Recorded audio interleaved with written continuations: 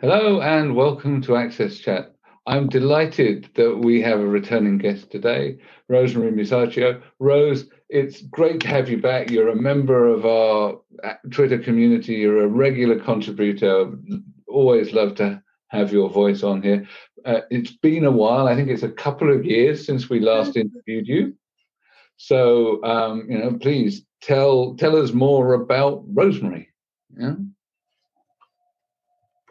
Thanks very much for having me back on Access Chat. Well, I was born on a military base in Naples, Italy. During delivery, my head was bumped and I developed cerebral palsy. The doctor asked my parents, "What do you want to do with her?" My parents looked at each other thinking, "This guy is crazy."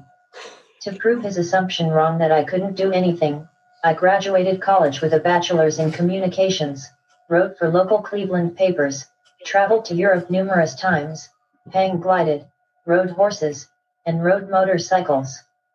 Currently, I'm the Chief Accessibility Officer for RUV Global Impact and write blogs. I also do web accessibility reviews for a legal firm in California. In my spare time, I write poetry. Hope to publish my first book this year with the help of RUV Global. I'm also interested in spiritual phenomena and other unexplained things. There's so much out there that we don't know or are afraid to know. That's amazing, and I'm not poetic, although I have read a fair bit of poetry over the years. So I look forward to seeing you do that, Rose.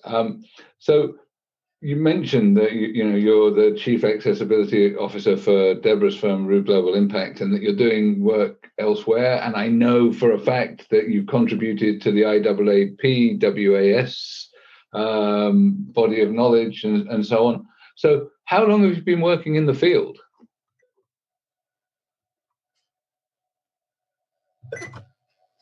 I've been in the accessibility field for over 20 years. Wow. Same here. Yes. And for our guests, obviously, Rosemary is nonverbal and she's using assistive technology to guide her. And we pre-recorded, and not pre-recorded, but we put the questions together and then she pre-recorded her answers. But so my question is, what made you decide to become an accessibility tester and consultant?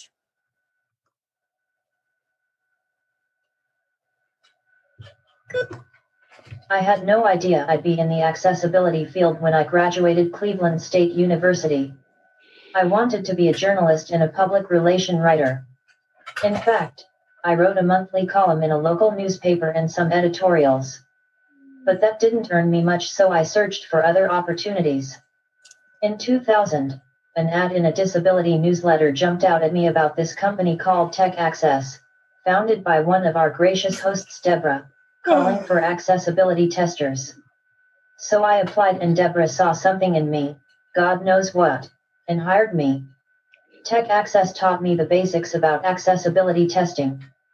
Besides accessibility testing, I also did business development, training programs, and newsletters. 2 companies and 15 years later, Deborah wanted me again at her new company RUV Global Communications, which is now RUV Global Impact. I am still surprised when some clients come to us and don't know a thing about making their websites, software, or products accessible. People, wake up. If you don't make what you offer accessible, you put your business in legal risk and you lose out in a share of over $1 trillion profit. That's how much persons with disabilities worldwide have in disposable income. And I'll also say that Rosemary has accepted the position as Chief Accessibility Officer for Billion Strong, our new nonprofit. Woo-hoo. And she's got a great sense of humor, as you can see. So over to you, Neil. Yeah, absolutely. So I know from all of the times that you've been on Access Chat and seeing you tweet that you're determined to support patients in healthcare settings, and you have some strong views about this. Why is this mission so important to you?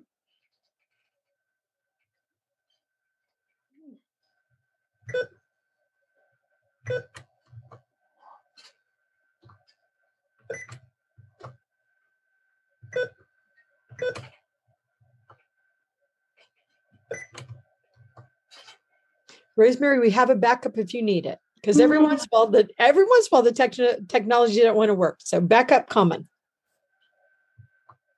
Oh. Oh.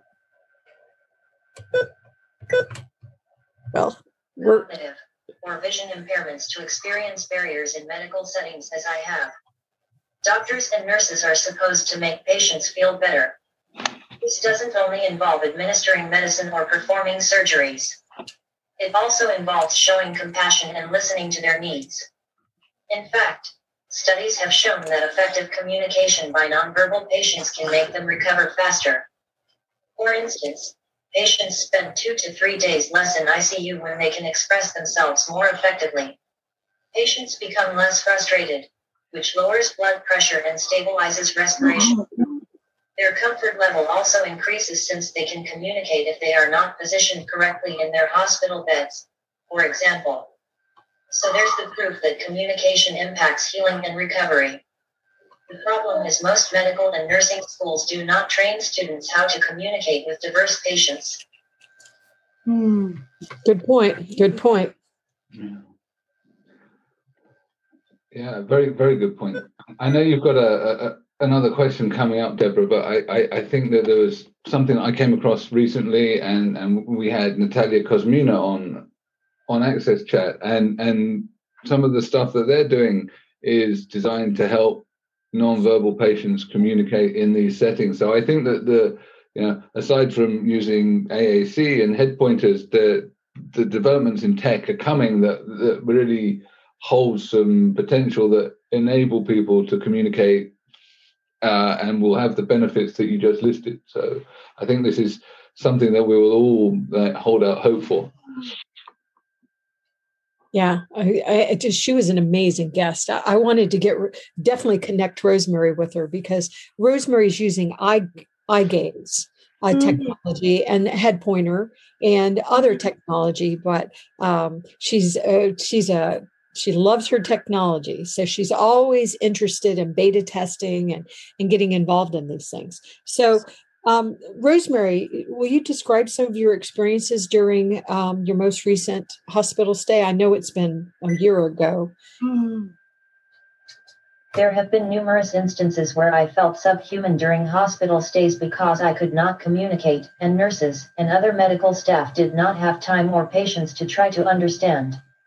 They also may not have been trained to interact with nonverbal patients. For example, in one hospital stay, the IV came out of my arm, causing my arm to swell up and become blue. I tried to show the nurse by lifting my arm, but he did not get the hint until he actually saw the IV line. Then he blamed me for moving my arm. Other times I kept yelling because I needed to go to bathroom or I was slipping down the bed. Nurses walked by my room without coming in. When someone would finally come, my eyes would look towards the pillow indicating I wanted it under my head, or I'd point to my pubic area indicating I wanted to urinate. Even then sometimes they could not understand me. Once a nurse came in and told me to shut up after I'd been yelling that I needed to use the bedpan. One other example is I'd accidentally pressed the call button when I was targeting the button to change TV channels. So the nurse removed it from my reach. These incidents show nurses assume I did not know any better or that I just wanted attention. If I could talk, they would not assume this since I could tell them what I need. So true. It is so true, and it's so sad too. So if I'm using that nurse call button in the wrong way, you're just going to take it away from me, move it out of my way. Amazing, and certainly doesn't speak very highly of that particular nurse. Rosemary, besides patients who are nonverbal, what barriers do patients with vision, hearing, or cognitive issues face in medical settings?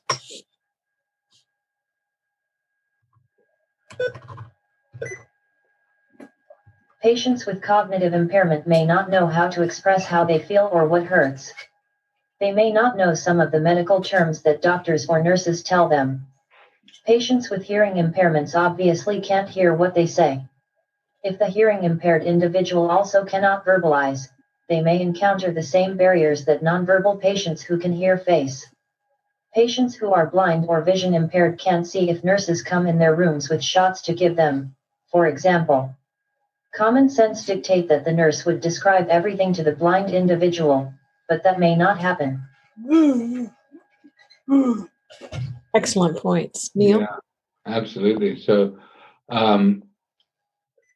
the communication issues are so important, and they impact the community's efforts to get good care in hospital and other healthcare situations. And we've seen stories like yours and heard about these things in the UK too, where there have been scandal after scandal of people being left to die essentially because they're not able to communicate. So how can we improve this? How can we solve these problems? Because it shouldn't go on like this. Many techniques and tools can facilitate communication between nonverbal patients and hospital staff. Some individuals have voice synthesizers, such as the eye gaze, where they activate words and letters by looking on a computer screen by a couple of seconds or blinking. These devices have to be positioned correctly so patients can access them accurately, especially if they are in bed. Family members or caregivers can help set it up. If the patient does not have a communication device or becomes nonverbal during a hospital stay, the hospital should have communication devices or iPads with communication apps. For instance, the ICU Communicator for iPads. Not only does the app help nonverbal patients, it also helps patients who don't speak English and/or are hearing impaired. The app has screens showing body parts, pain levels, and needs. Someone may point to the knee image or the phrase "I need to use the bathroom" on the app screen, for instance. Conversely, if the patient is deaf, a medical provider can point to images of different body parts or pain levels on the app as to ask them basically what's bothering you. Another hospital communication app is Small Talk Intensive Care. It has icons with associated phrases such as "I have chest pain" or "I feel weak." Sometimes patients do not have enough motor control to point to an image or phrase on an iPhone or iPad. That's when picture or word boards with the same content for apps may serve better, since they have more space for patients to point to. Pre-made boards also are available, such as EasyBoard by Videotalk, Inc. The EasyBoard has several versions, including ICU and EMS, with specific words and phases for each hospital setting. For instance, the ICU boards include words describing a patient's state, i.e. cold, scared, and desires, i.e. to sit up. ICU boards also include a pain chart that includes words for pain levels, discomfort types, and personal hygiene. Each board also has the alphabet so patients can spell words. Since these boards are inexpensive, hospitals can purchase them to have for each floor unit. Not only are these boards ideal for patients who can't speak or have trouble speaking, medical professionals can point out words/pictures on these boards to patients who can't hear. They also can write on blackboards for patients who are hearing impaired. Even more primitive but effective communication methods involve deciphering gestures and facial expressions such as repetitive gazes at something, pointing, even frowning. Returning to my IV experience, if the nurse could have figured out that my waving my arm meant, "Hey, my arm hurts and is becoming swollen," it would not be so bruised up. Studies have shown that effective communication by nonverbal patients can make them recover faster. For instance, patients spend 2 to 3 days less in ICU when they can express themselves more effectively. Patients become less frustrated, which lowers blood pressure and stabilizes respiration. Their comfort level also increases since they can communicate if they are not positioned correctly in their hospital beds, for example. Yeah, I know that whenever my daughter Sarah was in the hospital, most of 2018, she she tries to guess what you want her to say. She tries to be accommodating. And so, when they were saying, what's your pain level? She didn't really understand how to answer that. So, and they told her to look on the chalkboard that was across the room, and they had these tiny little faces, but she couldn't see from across. She couldn't see it. Mm-hmm. So we actually brought her a communications board in, and I stayed with her the whole time. And that really goes to our next question. Can patients with disabilities or family members do anything to help prevent communications breakdown between them and the medical staff? And not only did I see that with my daughter, but I saw it with my mom, who she didn't have a disability until later in life. But when she was in the hospital, she had a very serious disability. That's why she was in the hospital. So normally she didn't have communications problems, but during this particular hospital stay, she did. And the treatment she was experiencing, it was terrible. I wound up going to medical leadership about it. I was so upset about it. So, Rosemary, what can those around us that love somebody with a disability do, whether the person has a disability all the time, or maybe they have a temporary disability, to support their loved ones with disabilities in a hospital situation?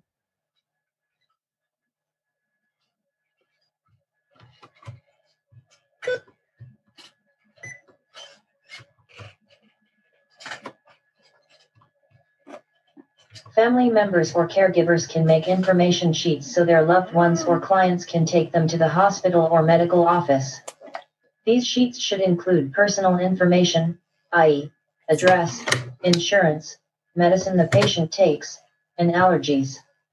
These sheets should also include how the patient communicates. For example, on my information sheet I can hear and understand perfectly. So, please talk with me as an adult in a normal tone of voice. My yes responses are indicated by nodding my head vertically, raising my eyes, or making a sound. My no responses are indicated by shaking my head horizontally or remaining silent. I also communicate with a word board, which is in my backpack on my wheelchair or in the kitchen on the bottom shelf of the radio stand. If a table is available, unfold the board on the table. Keep it folded otherwise. I use the lower knuckle of my right thumb to point to each letter or word. Please, sit on my left side and say the item aloud as I point to it. Guessing what I'm saying saves time and energy. Make sure all departments and shifts see the information sheet. If the patient is admitted in the hospital, the information should not only be put in their chart but also on the wall above their bed. Besides the sheet, patients should bring whatever assistive technology they use, whether it be a voice synthesizer or a mobile device with apps, with them. Another thing, back in March 2020 the Office of Civil Rights issued a bulletin basically stating a friend or caregiver can be with patients who have communication needs. So if the hospital says you cannot be with someone with communication needs, tell them you have a right to be there according to the Americans with Disabilities Act. Yeah, very good point. And absolutely, if we've got the tech, we ought to bring it with us, and the medical professionals need to take the time to read all of the documentation that you bring with you. Your personal needs, they're laid out. So if they don't follow them, that's really no good. So given all of the issues that you've seen, experienced, and we know that the community experienced, I think it's really important to have leadership around disability inclusion in hospitals. So should healthcare providers actually appoint chief accessibility officers to lead their efforts to improve how they serve the disability community? Having a chief accessibility officer, COA, is vital for hospitals, clinics, medical offices, and dental offices. If a COA has a disability, it is an advantage because she or he knows from experience what patients with disabilities need to have pleasant hospital stays and quicker discharges. The COA should ensure healthcare providers have trained professionals to interact with patients with disabilities. By trained, I mean knowing nonverbal cues, low-tech and high-tech devices and, most importantly, treating them with compassion and respect. The Accessibility Executive can establish training programs like SPEC S2 Communications Training that covers everything from understanding communication needs to implementing communication strategies. In fact, these types of training programs should be mandatory. The COI must make sure patients with other disabilities are treated equally also. For instance, make all patient documents available electronically and accessible for patients who are blind, have vision impairments, or have dexterity impairments who have difficulty turning pages. Additionally, the COI has to think about patients who have neurodiversity disabilities, such as autism. Maybe make certain hospital rooms soundproof and softer lighting, not fluorescent. Medical equipment is another area for the COI to consider. A personal aside, a few months ago I had a CAT scan. Since my cerebral palsy makes my body move involuntarily sometimes, the X-ray tech literally taped my body, including my neck, down to the table. I was suffocating as I went through the narrow tube. So hospitals and medical centers must invest in open scanning machines where patients sit down in a small room and the machine scans them. Of course, the room has to be wheelchair accessible. Same goes for mammography machines. They have to be wheelchair accessible. Someday some brilliant engineer will invent the mammography bra. Wouldn't that be awesome?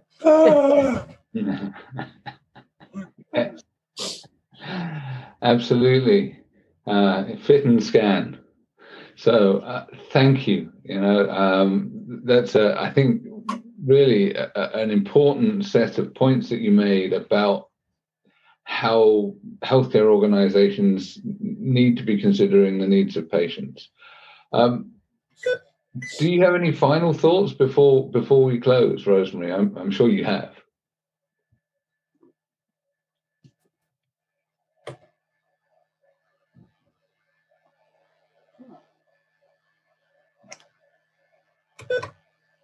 Just wait for the tech. Medical facilities can provide all the training to their medical staff, have the assistive technology to facilitate communication with patients with disabilities. But if they don't show compassion and patience, it still would affect the interaction between medical professionals and patients, even if they don't have disabilities. One of the reasons doctors, nurses, and medical technicians don't show these things is that hospitals are understaffed. The general ratio is 1 nurse to every 5 patients. Now, with COVID, the ratio may be 1 to 8. Nurses can't take time to understand the patient with communication needs if she has 4 other patients to see. Doctors are worse because their time is dictated by insurance. The medical profession has to undergo humanization. We just have to continue to speak up. When hospitals send you surveys, fill it out. Let them know what they do wrong and right. Write to hospital administrators and ombudsmen. Collective voices will be heard. Final words. Thanks so much for having me on Access Chat. It has been great being with all of you all again. I hope a lot of medical professionals have listened to our discussion. Thank you so much, Rosemary. And I will share this with as many people as I can, because I think it's really important that this gets shared. I know that we want to thank David, and also, gosh, I've done it wrong. I'm so bad. Richard, for helping you out. Richard, particularly in the background, who has been giving some technical support. I was reading the script, but Richard's been giving some technical support in the background and making sure that your voice gets heard. So I'll mangle my words, I'll mix my and also say thank you to our sponsors who aren't Coca-Cola. They're actually Barclays Access. They are MyClearText and Microlink. So thank you to them too for making sure that everyone's voices get heard. Yes. Thank you, Rosemary. We so appreciate you. And Rosemary is such a great example of just because she doesn't speak in the traditional manner doesn't mean that she's not brilliant. So let's stop assuming people can't participate in society because society is disabling us. It's ridiculous. Absolutely. Absolutely. So thank you, Rosemary. And thank you, Neil. Thank you. Bye, everyone.